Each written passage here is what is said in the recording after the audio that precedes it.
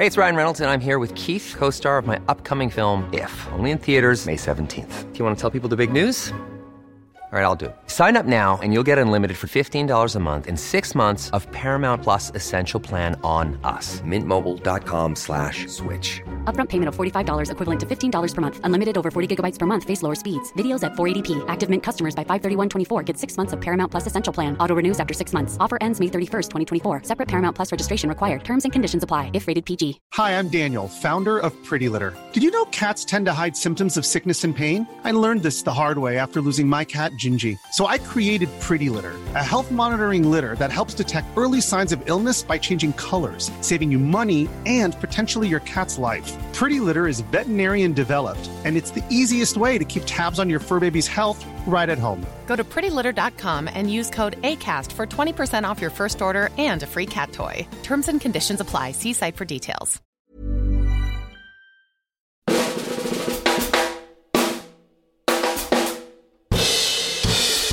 Truth and Movies, Wrinkle in Time. Disney's interdimensional fantasy epic does empowerment, but Disney entertain? We'll be finding out. Unsane. Steven Soderbergh's paranoid thriller. Would unseen be the best way to leave it? We check out Chinese animation Have a Nice Day, featuring a missing bag of cash and a cast of small-town crooks. And go mad for George Cukor's Gaslight. Charles Boyer driving Ingrid Bergman out of her mind. It's Truth and Movies, a Little White Lies podcast. Hello, listener. Thanks for joining us, or if you're just stopping by for the first time, welcome aboard. Here's where we find out about which of the latest releases you need to make time to go and see, and maybe one from the vaults that you might want to dust off and have a look at and have a chat with us about what you think. That's Film Club, that's coming up later on, but we'll start very, very shortly with the reviews, with today's two reviewers, who are Hannah Woodhead. Hello. Hi, Hannah. And David Jenkins. Hey, hey. David, you and I are contractually obliged to disagree with each other. No, we're not. Oh, I see what you did there. Hey, here's a quick comment from AstroWiz. By the way, if you want to get in touch, it's truthandmovies@tcolondon.com or at LWLies on Twitter or Facebook, etc., and so on. But anyway, AstroWiz got in touch and he says, ooh, there's good news and bad news for James. There is a Tekken film, which I was wondering about, but I watched it last year and it's terrible. In Yorkshire, by the way, jokes AstroWiz, Tekken is also a trilogy starring Liam Neeson. And he then goes on to say it was interesting hearing our views on Alicia Vikander, and she has quite a flat tone to her voice, which maybe gives the illusion she's giving a flat performance. Interesting point about people's vocal range and also the way that accents influence your appreciation of the craft of acting, which is a big issue for me with Jeremy Irons in Red Sparrow. But I did actually want to bring up another film in relation to AstroWiz's comment, which is Tomb Raider, featuring Alicia Vikander from last week, which I was all excited for. And you and Manuela, David, were both really into it. So I went to see it the next day, and it's absolute bobbins. Well. I'm staggered. I'm staggered. I mean, you enjoyed it. I enjoyed it very much. I mean, I was watching it, and my justification is that I just never thought it was making too many wrong moves. Like, oh, really? Okay. There was something quite humane about it. I like the fact, like, for instance, like, there's a scene where she, like, fights a guy and kills him. Yes. And in your kind of garden variety action movie, that would be a kind of, like, you'd rush past that. There would be no kind of moment of reflection on, and she's troubled by it. But there is there's a beat where she stopped, and it's like, wow, it feels like she's like, that actually does feel like the first time that she's maybe killed a person and is like actually quite troubled by it. If so, it'd be about the only genuine moment in the film. I know we did this last week, but just so I can get this off my chest, because I came out of the cinema thinking, all those poor listeners who might go off to see this, they should be aware that there is another view, which is that the whole thing is a bit like the cutscenes from Uncharted or Tomb Raider, but more Uncharted, especially that one with the aeroplane. Right. And have you ever played Uncharted? No. Okay. People who have will know what I mean. And it's fine to play it, but you wouldn't want to sit and watch 90 minutes of it. Vikander, is totally lacking in charisma as the lead character.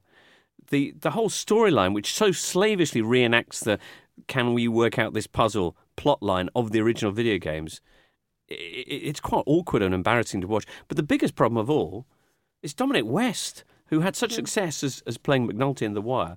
But this performance is pure bunk, I would suggest. No, I really thought that he was woeful in this. He obviously can't do sincere. Okay. But that was my view. David, you really enjoyed it. Manuela, to be fair, enjoyed it too. Hannah, have you seen this just as a kind of... No, I don't really have any interest in watching it. I prefer to play my video games than watch them. What's your favourite video game, Hannah? I'm a big Fallout fan, and I'm really excited about Far Cry 5. Whatever the latest iteration I'm so is. excited next week. I'm really excited. I can't wait. Maybe this is a little context into my kind of fandom of the Tomb Raider film, is that I'm actually a massive fan of the Resident Evil films, which is, I know is probably quite an unpopular thing to say, but about a month ago, I watched all of them in a weekend. I just couldn't, it was like very sort of Moorish. I couldn't stop watching them. They were all like 90 minutes and they're quite, I actually find them quite good. The first one been terrifying. I was really scared of it. It's quite. Do you ever play the games? No, I've never played the game. I wonder if that's why you enjoyed Tomb Raider and I didn't, was that it just all looked like a game that I'd played repeatedly. Right. Yeah. Anyway, hey, listeners, you're probably keen to find out about A Wrinkle in Time. I know I am after reading Hannah's review of it in Little White Lies. So let's hear about that after this.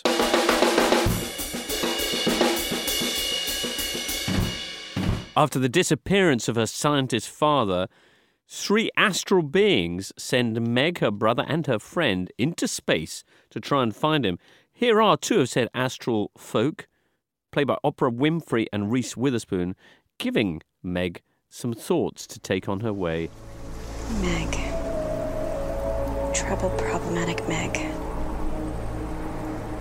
To you, I give the gift of your faults. You're welcome. You do know my faults are the bad qualities, right? Are they really? Well, then you're all set. My gift is my command. Stay together. Don't let anyone separate you. David Jenkins. I think it's a well-chosen clip for a comment that I have about this film, which is the fact that, for me, it felt like it had a screenplay that was entirely made up of tweets. Every line is like tweetable. It's like a little kind of cutesy aphorism, or Reese Witherspoon's "You're welcome" is like the ultimate kind of Twitter sort of lingo, and everything in this film feels like it's kind of either been taken from Twitter or has been built for usage in a sort of 140 character bite-size chunk. So very nicely put. It comes from a much loved young adult classic, and it's got an impressive cast as well. And yet, Hannah, in your review, you open by saying the cinemas in hell show only mediocre movies masquerading as something more, and this is that? Yeah, I think there's been a lot of talk about this film since it was announced in 2016. A lot of people saying, this is a landmark film, this is going to be this great film for representation. Ava's the first woman of colour to be given a budget over $100 million, that is like a lamp. That's incredible. I mean, what's incredible for me is that it's taken this long to get to that point. And of course, the lead character is a young mixed race girl, which I think a lot of people have kind of latched onto. But for me, it's kind of pretending to be something a lot more meaningful than it actually is. I didn't really get this. The whole mantra running through is be a warrior, but you'll never. Why? Why be a warrior? It's kind of just this hollow... Be a warrior? Yeah. Warrior, sorry. Warrior, sorry, it's a Yorkshire accent, a warrior. It was very cloying and insincere. The only character with any sort of story is Meg, and she's kind of Ava's avatar. You can tell that she cares about this one character, but the rest of it, I was just... there's a 6-year-old who is so irritating. I was actively willing something bad to happen to him. So that at least is realistic. This has got a kind of like trigger element to it, where you've got this young precocious character called Charles Wallace, and every time they refer to him as Charles Wallace. And the words Charles Wallace are probably spoken about 100 times in the film. There's a bit where he goes missing in the woods and they're screaming Charles Wallace for about 5 minutes. Just hearing David say Charles Wallace is making me like irrationally angry. I want to actually keep saying Charles Wallace on the podcast to give listeners a sense of what that's like. Well, the other way they could do that is by going to see the movie themselves. Would you advise against that? Is there an age group that this might appeal to? I have no idea. I mean, an age group that maybe aren't asking that many questions with regard to kind of basic coherence and like, you know, things making just sense, I guess. Just to backtrack a little bit, the story of the film is about a family. Chris Pine is a kind of astrophysicist, patriarch, and he goes missing when Meg is young. And it turns out that he's essentially discovered this way to travel through the universe in a split second, and he's transported himself like, you know, light years away across the other side of the galaxy to this other realm. But he didn't get a return ticket. And through reasons that I'm not entirely sure, these three witches kind of appear to Meg and say, we're going to help you get your dad back, and we're going to form this. It's a wrinkle. Although it's a wrinkle in space rather than a wrinkle in time. So even on that, but even the title is wrong. These are such big concepts for a film that looks like it's aimed at quite young children. You know, if you're a sort of 7-year-old, and I would say that looking at all the sort of costume design, everything that's big and it's colourful, and that's who it's aimed at, they're not really going to care about NASA or about Tesseracts, and if you're older than that, it's really quite babyish. There's a whole scene where Reese Witherspoon transforms into a giant lettuce leaf, like flying around for no reason. This is everything in the film happens, and then that's it. Apropos of nothing. Yeah, the characters will be in one kind of environment. You know, they'll be in a wheat field, and then they'll be in a kind of suburban housing conurbation for, you know, just for no reason. And it's meant to be a kind of, wow, it's, you know, it's a magical realm, and they're being, you know, their heads are being messed with, but it just doesn't make any sense. It's just like they're there and nothing happens, and then they're somewhere else and nothing happens. Yeah. So Ava DuVernay, I loved Selma, and I loved her documentary, the 13th, which I think was a Netflix doc. Both of them, you felt the passion. You know, you felt that she had entirely immersed herself within the material. She understood it, and she had a really unique way to tell the story. Mm-hmm. I just felt with this that it felt like something she was asked to do rather than something she wanted to do. I'm second guessing her motivations here, but like you just feel there's no connection between the material and the maker. I think there is between the main character. I think there's a definite connection between her and Meg. But the rest of it is just, she's put so much time and effort into this one character. There's just how long is this? Is it 2 hours? It felt like it went on forever. And there's no, you know, she's in every single shot, and that's all you're interested in. So all the other things that are going on, you're just like, I don't care. Chris Pine's just crying everywhere for 2 hours. I find it really hard to take him seriously in films. You know, this one was really hard for me because he looks like Gary from Team America World Police. Oh. Yeah, that would. Yeah, he does actually. Yeah, I did not. So all the way through, I was just like, oh. If I'm looking for sort of one, you know, ray of light here, it's probably the Storm Reed's performance. She's as brilliant, Meg. and I think in the opening as well, there's a great scene where her principal's sort of called her out at school, and he's talking to her about her dad, and it's a brilliant scene. For me, my dad wasn't there when I was a kid, and I was like, oh, this performance is like incredibly nuanced for a 13-year-old to be giving. But then it doesn't really deal with these issues in any substantial way. It could have done something quite beautiful with this idea of like abandonment, but it doesn't. Right. As soon as Chris Pine turns up, it's like, oh, yep, everything's fine again. That's the thing. She's actually really good at doing the sort of very terse, real drama. But then as soon as you enter into the kind of fantasy world, it's like, what the hell is going on? I mean, anyway. Let's do the scores and we'll move on then. Yes. Yeah. David, first of all? I'd probably say 3, purely because I loved her DuVernay's previous 2 films and was hoping that she would do, you know, this seemed like quite a weird choice for her, but I was hoping she'd do something interesting with it. And I'd probably have to say 1 star. Really? For one for both. I mean, it really was a chore. Really? I mean, it didn't do anything for me. Okay, Hannah? I'm afraid. 3, 2, 2. I don't think it's quite bad enough for a 1 for me, but it's pretty bad. All right, we'll move on then to our second film of the week, Unsane.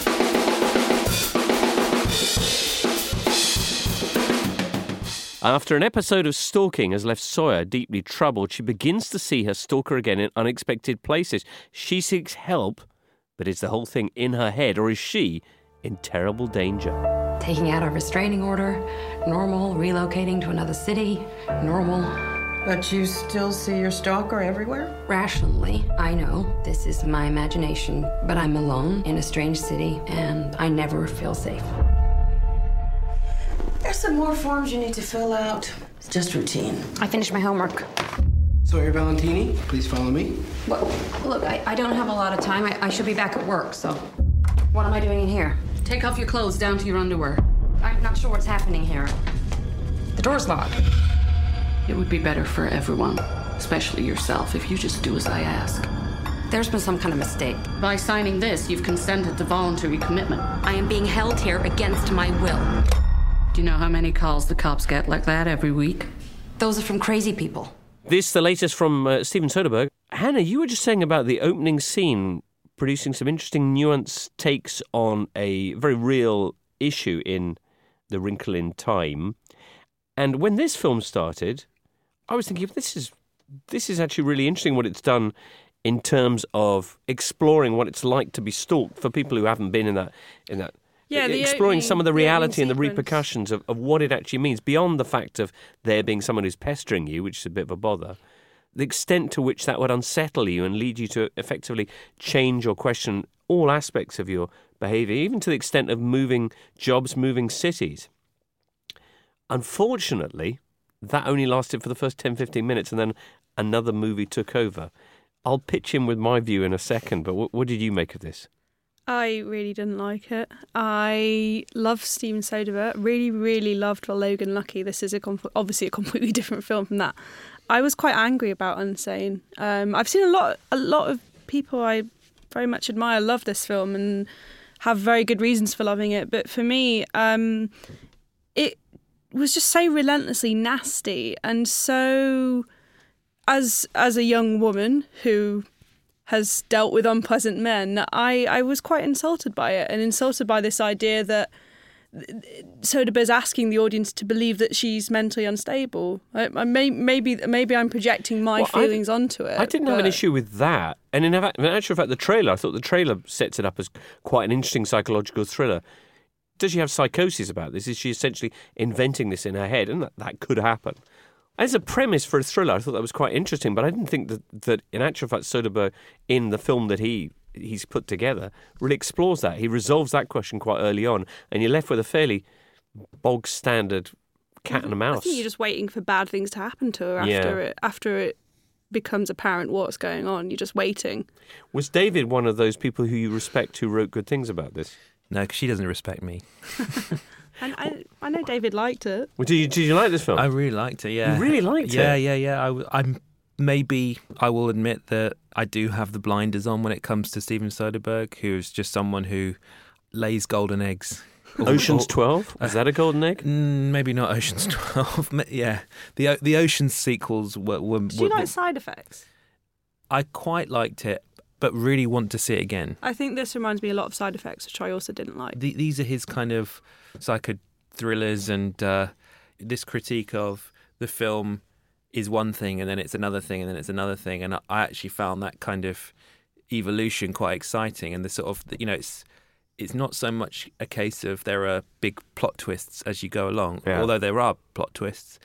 But I think the film, it's sort of constantly changing your perception of what it is. I don't mind that, and I like a film that evolves as it moves along. I just found the first bit, where it's dealing with the reality of what it's like to be stalked, way more interesting than the Shutter Island psychological thriller that comes after. The film. I like the way the film deals with this idea of not only are these terrible things happening, but there are corporate industries ready and waiting to exploit people who are kind of I would in, admit, in that dark. That premise is an interesting one, but I think I felt that's a premise I'm sick of hearing, and as someone who's dealt a lot with psychiatric care, it's incredibly unhelpful to constantly have it portrayed as the villain, and to have medication portrayed as this inherent evil that's gonna change who you are as a person. That's fair. See, now this is a work of fiction, and as such, although I take on board what you were saying about you slightly resent the suggestion that it's her fault when she's actually been the victim, or the suggestion of that. I guess one of the things I liked was that ambiguity. Yeah, like, I mean, it didn't for me as well land you on one side of it, and you know you were guessing all the way through. And in the trailer, they played on that nicely, and I thought, well, this would be fun. And whoever directed the trailer should really have been given this film to do, because I thought Soderbergh made an utter hash of it. I suspect that Soderbergh directed the trailer, actually. Really? Yes. Is he very hands-on like that? I think he does tend to edit. I mean, I think he edits his own left films. It like that, then, really. So, okay, just to say briefly, I know what you're saying about Soderbergh being a man with an extraordinary body of work behind him. I don't like all of his films. Even Logan Lucky I wasn't really on board with, but I did respect it as a well-made film. This was so poorly made, and I know it was done on an iPhone, which I'm struggling to see the reason behind, except as a kind of experiment. It's an experiment that Sean Baker did 2 years ago, and he did it way better. But okay, he wanted to do it. Maybe it gives him a flexibility. But in terms of craft, it was so poor. I struggle to actually believe that it was made by him and he hadn't just put his name on it. Things like the plot lines, there's a major plot hole in the middle of this which you have to swallow to kind of accept the reality of the rest of it. And it just so defies belief that one thing at the centre of the whole story could have happened. The main thing is that just in terms of the technique, I don't know, she might be crazy, so we'll go for lots of close-up shots of her face so that the whole thing gets a bit fisheye. It's really cheesy. It's like a TV movie, this, and not a good one.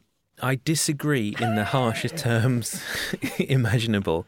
I know you teed this up at the beginning of the show that we don't tend to get on. We don't tend to agree on everything. Don't tend to get on. No, Freudian slip there. But I actually thought the technical aspects of this film was exceptional. Really exceptional? I thought that it felt like watching a kind of modern version of The Shining. You had these incredible tracking shots down the corridors. There were a couple of kind of trick shots in there. When there's a scene where someone has some drugs and you get a kind of trippy sequence. Yeah, that was quite well done. But that's the only thing that he does. And he manages to sort of create this atmosphere of dread through doing very little, just by moving the camera, where he places the lighting. So one of the scariest shots I've seen in a long time is just an amazing shot of a character just framed simply with a light behind them. So you can't their face is completely blacked out. And it's kind of terrifying. It's like, it gives this film the element of a kind of ghost story. What you might see as a plot hole, I think, I don't know, I'm not sure what you're referring to, but... The presence of a character. Yeah. Well, I think there could be a kind of, fantastical reading of the film that you might take on. Well, you're doing a lot of extra work in order to make his plot work, though. Everything is very left with question marks and ellipses. Well, and I certainly had some question marks at the end of this. But that's for me, that makes a really interesting, great movie. It's the places that leaves you with questions rather than answers. I would concede that this was very atmospheric, in that I too felt the feeling of being trapped inside somewhere where I couldn't use my phone. Yeah, I felt the same. The girl behind me, when I saw it, was... I didn't like it. She hated it. I could hear her having a very visceral reaction to how much she hated the film. It's really divisive film, actually. It's like there doesn't seem to be any kind of middle ground on this one, which, I think people that love it, and people that hate it, hate it. You can't really judge a film in terms of how it fits into a kind of the news cycle, I guess, because, films outlive that. And... I've seen a lot of people calling it this, why it's the film we need right now. And I'm like, but no, not really. I'll admit to maybe being one of those people. Why do we need this film right now? Well, I just thought there is a kind of... The Me Too movement. Yeah, there's a kind of a woman who is kind of oppressed consistently and in very kind of nasty and quite kind kind of ingenious ways. So what's he saying about it? Well, so in other words, if he's addressing this very real issue, what does he do? Well, he spends 5 minutes at the start looking at what that actually means to her, but then goes off in a kind of half-Hitchcocked terror in an asylum. I think I said this I think I said this before on the show. It's not enough for a film to show me horrible things happening to a woman. It has to say something else about it. Uh-huh. I'm avoiding spoilers here, but I think the final shot of the film is the kind of commentary on everything that comes before. I thought that was awful. Anyway, Hannah. Anticipation? 4. Uh-huh. Yeah. And then what happened? 2. Uh-huh. 2. And that's me being kind. Even though I've gone to the I've gone to bat for this one, I would say that I loved Logan Lucky, and I think there was something kind of magical about that film, and this does feel like a kind of quick, nasty thriller. Yeah, it's a bit dashed off. And not dashed off. Don't you put words into my mouth. And yeah, I would say that it's probably falls across the board for me. It wouldn't be in my top tier of Soderbergh, but I'm primed and juiced to see this again. Right. I loved the trailer, so I'd give my anticipation a 4, and I think he's got a great future in making trailers, Soderbergh, if indeed it was him. But I'd say that probably a 2 at the time and a 1 afterwards, because it's a film that sat and festered ever since I finally struggled out of you guys. the script. Yeah. Not a fan. I guess Logan Lucky, though. It's a great film. So, a quick message here from Toby Owens, who says, "Hi all, just finished watching Annihilation after listening to last week's pod. I'm so glad you reviewed it. I'd almost certainly have missed it without you mentioning. But what an incredible watch. I do agree it would have been phenomenal on the big screen, and for that I'm a bit sad. But on the other hand, I'm not sure I've ever been so gripped when watching a film in my own home before. When Bright was released in December, I had lost hope in Netflix. But this has changed my mind. Could this be a good thing? Is the kind of message of the second half of Toby's email there? The fact that Netflix is an environment, is a location there for things that otherwise might have disappeared off the release schedules. It's the $1 million question, really. I think a lot of people in the industry are probably going to be looking at Annihilation's release under a microscope and trying to determine whether it was a good thing, it was a bad thing, whether it was worthwhile, whether it was kind of maligning this artwork that was made for cinema, or whether actually it found an audience that it may have otherwise not found by people who were unwilling to go and pay to see it at the cinema. But right. It is getting a limited release in the UK, is that right, Hannah? Very, very, very limited. I think Everyman have put it in 5 screens across the country for like one night only, which is just ridiculous. Well, next up, spot of Chinese animation. Have a nice day.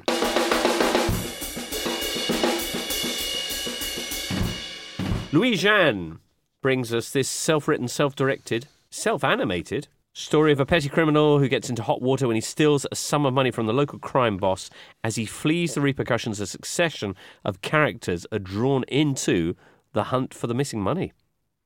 It's a Tarantino-esque plotline, I felt, but almost quite a Shaggy Dog-esque treatment of the ensuing action. Yeah, absolutely. It has the feel of a kind of 90s indie crime movie, and sort of displaced into this kind of quite tumble-down Chinese rural landscape. Steve Buscemi could have played one of the parts. Absolutely, yes. I mean, a lot of people have compared it to Tarantino. I think there is a comparison to Pulp Fiction on the poster because it is this kind of ensemble of characters all getting mixed up around this one thing happening, and it reminded me more of actually Jim Jarmusch. Yeah. It's very kind of laconic, and it has all these characters who are just sort of like chatting and, you know, watching the world go by as this kind of drama unfolds around them. And I thought it was really funny above all else. It's just got an interesting approach to the animation. It's very minimalist. Yeah, it's very stripped back, very sort of speaks for itself. There's something refreshingly unflashy about it, which I really liked.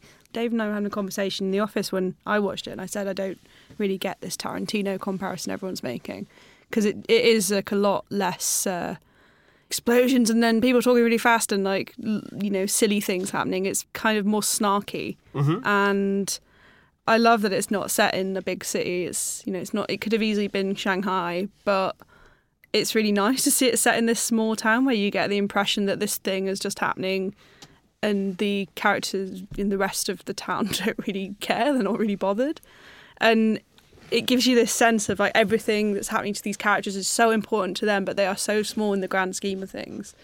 It wasn't one I knew about until I had to watch it for work, and I was really glad I did. I think it's definitely worth seeking out if you're not familiar with Mubi. And I saw it on a laptop screen, but I imagine it'd be far more enjoyable on a cinema screen. Yeah.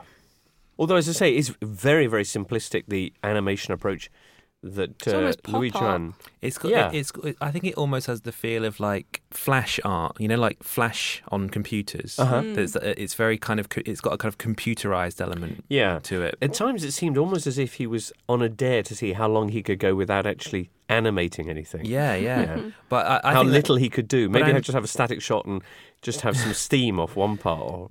But I think that's really nice. I mean, Yeah. it's just it makes it really atmospheric and enhances this idea of it's quite, it's this quite kind of lazy, nothing happening town. I think it's hilarious that like most of the action, or the kind of, I guess the sort of hub of the action, is this kind of bizarre, mostly empty internet cafe with all these old computers there, and these characters going to this same terminal and like uncovering the plot from people who haven't like bothered to log out. And the setup of the story is a guy who just randomly decides to mug one of his fellow kind of con men. And no, he works for a construction site. Sorry. Oh, is he? Oh, we're taking different takes on that. I thought he was I thought he worked at the building site. Oh, right. Maybe he left the building site. Maybe I thought he worked at the building site, but he'd taken a classic like because he knew about this thing that was happening, and he steals this money with a view to sort of helping a friend. And can we not say that it's to fund his girlfriend's botched plastic surgery? Because that's hilarious. That is funny. Yeah, it does say that in the synopsis. synopsis. All right, so okay. He's the most kind of tragically inept criminal. You watch these crime films, and there's all this kind of like, these super, like Thomas Crown style criminals who, they know every angle, they know where all the security cameras are. They're sort of like dancing over laser beams and stuff like this. This guy is like, he's more at the Cohen end of things. Yeah, he's more kind of like, although there is a proper William H. criminal Macy in in this. Fargo. Yes. Yeah, there is a proper criminal in this with a nod to Le Samurai. Yes, there is. I got that one, and David. Yes, the hat and the Mac. Yes. I felt that was a Delon thing. I'm not sure.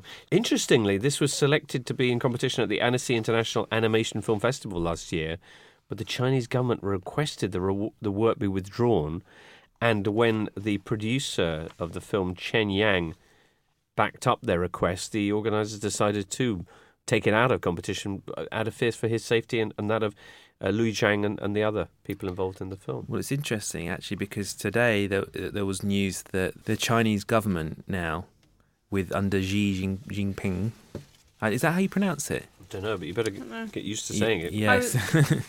They've taken control over all sort of censorship of cinema festivals and production in China now. Oh, so it's all come under the sort of centralised party control. So under the propaganda department. Yes. So if people wanted to see the movie the Chinese government doesn't want you to see, where could they do that? Well, at cinemas from Friday. But also, if you're super excited and you're listening to this on Thursday, you could come to the Genesis Cinema in Mile End / Bethnal Green at 6:00 to come and see a special Little White Lies and Mubi endorsed screening with a amazing Q&A with the guys who did the soundtrack to it. The amazing soundtrack to it, a group called the Shanghai Restoration Project. Nice. So that'll be a nice extra added bonus. So, yeah. Okay. And you get a free 1 month trial of Mubi if you get a ticket. Well, there you go. There you go. Yeah, there you go. Hannah, what kind of scores would you give this? I think it's a solid 3-4-4. 3-4-4? Same, I would say. I mean, I hadn't really heard much about it. In fact, it was at Berlin, and I'd heard some people say it wasn't very good, so really? I sort of didn't watch it for a while. And then when I eventually did catch up with it, I was like, oh, bloody hell, that was brilliant. Yeah. So. I'd say maybe a 3-4. It's such a different film. It's very much unlike anything else, certainly in terms of animation. Mm. And there are parallels with a lot of American filmmaking, I guess, but being a Chinese film, I think that made it even more exotic, the fact that it wasn't a classic slice of Eastern exoticism. Yeah. So, yeah, good. All right. Next up, Gaslight in the Little White Lies Film Club. Hey, it's Danny Pellegrino from Everything Iconic. Ready to upgrade your style game without blowing your budget? Check out Quince. They've got all the good stuff, shirts and polos, activewear, and fine leather goods, all at 50 to 80% less than other high-end brands. And the best part? They're all about safe, ethical, and responsible manufacturing. Get that luxury vibe without the luxury price tag. Hit up quince.com/upgrade for free shipping and 365-day returns on your next order. That's quince.com/upgrade. Ever catch yourself eating the same flavorless dinner 3 days in a row? Dreaming of something better? Well, HelloFresh is your guilt-free dream come true, baby. It's me, Keke Palmer. Let's wake up those taste buds with hot, juicy pecan-crusted chicken or garlic butter shrimp scampi. Hello Fresh. Stop dreaming of all the delicious possibilities and dig in at HelloFresh.com. Let's get this dinner party started. Quality sleep is essential. That's why the Sleep Number Smart Bed is designed for your ever-evolving sleep needs. Need a bed that's firmer or softer on either side? Helps you sleep at a comfortable temperature? Sleep Number Smart Beds let you individualize your comfort, so you sleep better together. J.D. Power ranks Sleep Number #1 in customer satisfaction with mattresses purchased in-store. And now, save 50% on the Sleep Number Limited Edition Smart Bed for a limited time. For J.D. Power 2023 award information, visit jdpower.com/awards. Only at a Sleep Number store or sleepnumber.com.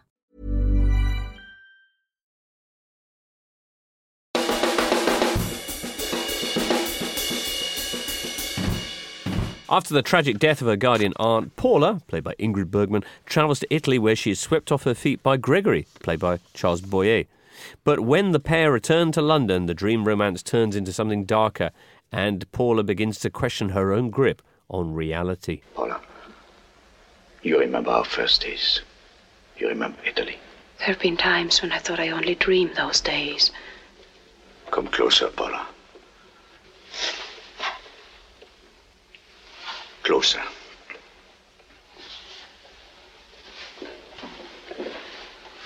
Look into my eyes. If I ever meant anything to you, and I believe I did, then help me, Paula. Give me another chance. Look, in the drawer of that cupboard over there is a knife. Get it and cut me free. Gaslight, then. What did listeners make of it? Hannah? We've got a comment from Angus. I really enjoyed watching a film noir-esque movie that had an almost total non-reliance on physical violence to build up the nefarious antagonist. That's a good point. It's all in her head, or is it? I think it is interesting to see a film where the protagonist is not sort of having to resort to much more than a whispered word in the lady's ear. And it's a film as well that sparked an entire genre of psychological oppression, isn't it? Gaslighting someone is now a thing. It really is. Yeah. I mean, the reason why we picked this actually is because it has that link to your favourite, Unsane, which is again about a woman who is kind of being, I guess, manipulated in that way. Right. Or is she? But I mean, one of the things that is beloved in Gaslight, in this George Cukor film, is the performances. I think the 3 central performances were all nominated for Oscars, and Ingrid Bergman won hers. Really? Right. So I can understand why Charles Boyer was nominated for it. I'm slightly surprised about Joseph Cotten getting nominated for an Oscar. Is that the other one you're talking of? No, Angela Lansbury. Oh, Angela Lansbury. Yeah, no. She was nominated for an Oscar. Yeah.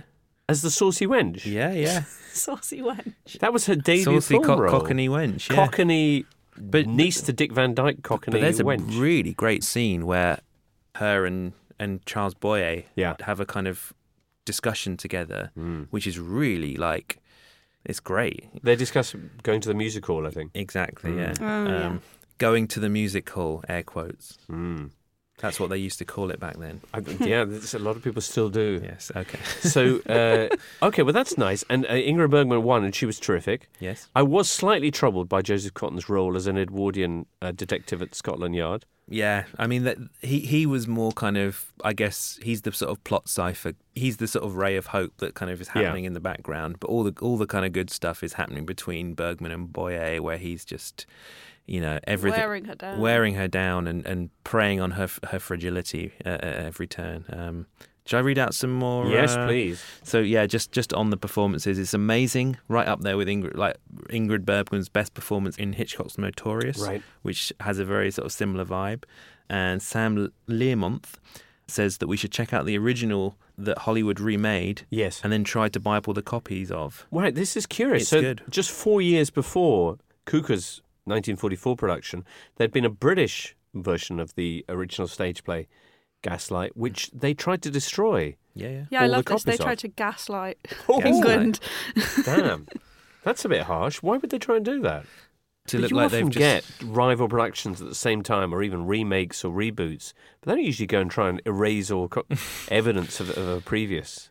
Yeah, that's odd because you generally want the fans of the original property to come on board with the new versions, but maybe Sam not for can this get one. in touch and give us some more info about that. I'd be intrigued. I think that requires deeper research. Yeah.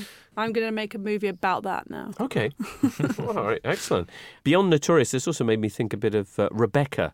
What with all the fog and the kind of surly house staff and that kind of thing. Well, I think one of the elements of the film that it's kind of known for and has helped it kind of endure over the years is that it's kind of when we talk about Gothic movies, this is like, considered, along with like Rebecca, one of the absolute classics of like Gothic cinema, and Charles Boyer's kind of moustache twirling. I'm choosing my words carefully here because I don't want to give away what he does in the film. But I think most people will have seen it. Yeah, I guess most people will have seen. He's very Machiavellian. Yeah, he's a sort of like, is he a criminal? Is he's a nasty piece of work, I guess. But yeah, that kind of the fact that it's sort of set in this old house that is haunted in its own peculiar way. There's a great bit at the beginning where where Bergman's character's travelling and there's this busybody on the train like telling her about the house and she's like going into all the details about the horrible things that happened there. I thought it was a really nice touch. I wasn't expecting that at all. It was really funny. But it is a kind of like, mixing the kind of, I think the Gothic element is the sort of taking the ingredients of the classic ghost story and making it into something very real. It's incredibly atmospheric. The bit where I guess it would have been Cotton's character is talking to Bergman about the gas lamps, and she turns to him and she goes, "You can see it too." And it's like the whole thing is just, and it is totally the performances that do it. Yeah, it's incredibly atmospheric and scary at times. Her kind of performance where she's like the dynamic range, she's like elated one moment, then she's crying the next, and she's elated all within like 2 minutes or something. She's going back and forth because he's just like, he has her on a it's like a yo-yo. It's crazy. Yeah. Can you have someone on a yo-yo? I was just thinking that sounds like my house most days of the week. Oh right, okay. But then gaslighting central.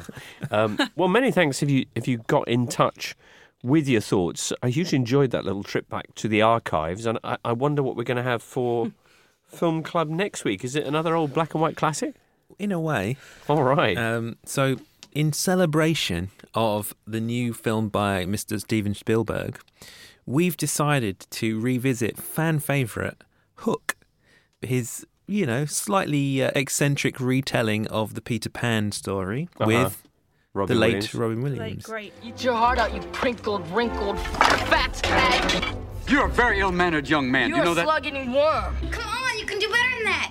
Can't believe you're encouraging me. Yes, show me your fastball, dust brain. You paunchy, sag-bottom, puke pot. You are a very poor role model for these kids. Do you know that? I bet you don't even have a 4th grade reading level. Hemorrhoidal suck navel. Well, maybe a 5th grade reading level. Boil dripping, beef fart sniffing, bubble butt. Someone has a severe caca mouth. Do you know that? You are a fart factory. Slug slimed sack of rat guts and cat vomit. Cheesy scab-hicked, pimple-squeezing finger bandage. A week-old maggot burger with everything on it and flies on the side. Who plays Hook? Dustin Hoffman. Dustin Hoffman and Bob Hoskins. Okay, yeah.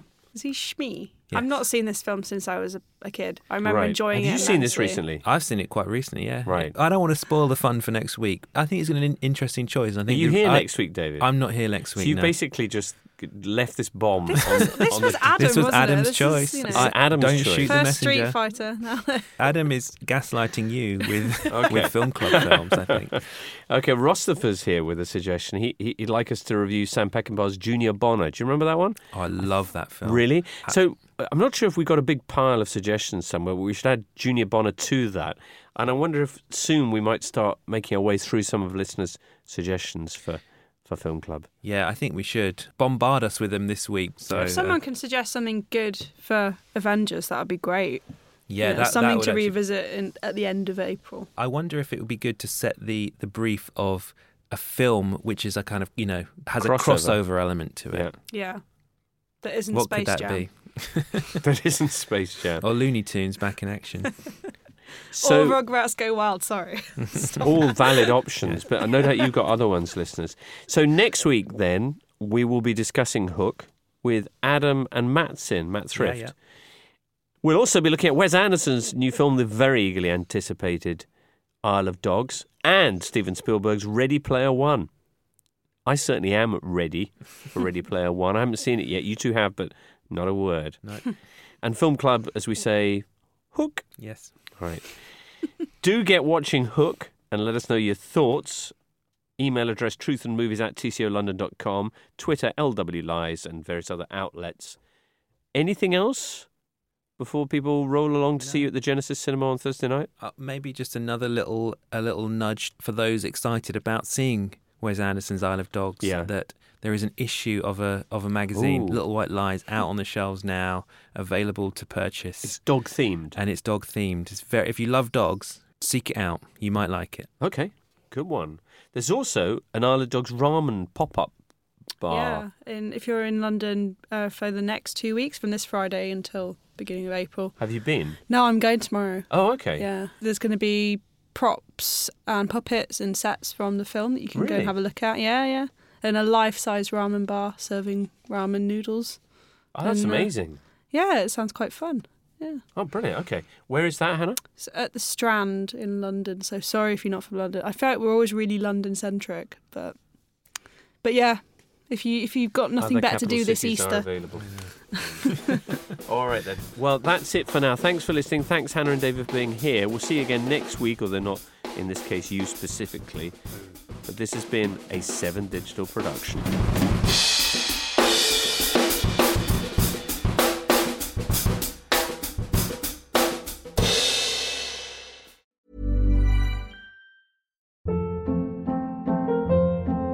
Hold up. What was that? Boring. No flavor. That was as bad as those leftovers you ate all week. Keke Palmer here, and it's time to say hello to something fresh and guilt-free. Hello Fresh. Jazz up dinner with pecan-crusted chicken or garlic butter shrimp scampi. Now that's music to my mouth. Hello Fresh. Let's get this dinner party started. Discover all the delicious possibilities at hellofresh.com. Hey, it's Paige DeSorbo from Giggly Squad. High quality fashion without the price tag. Say hello to Quince. I'm snagging high-end essentials like cozy cashmere sweaters, sleek leather jackets, fine jewelry, and so much more. With Quince being 50 to 80% less than similar brands. And they partner with factories that prioritize safe, ethical, and responsible manufacturing. I love that. Luxury quality within reach. Go to quince.com/style to get free shipping and 365-day returns on your next order. Quince.com/style.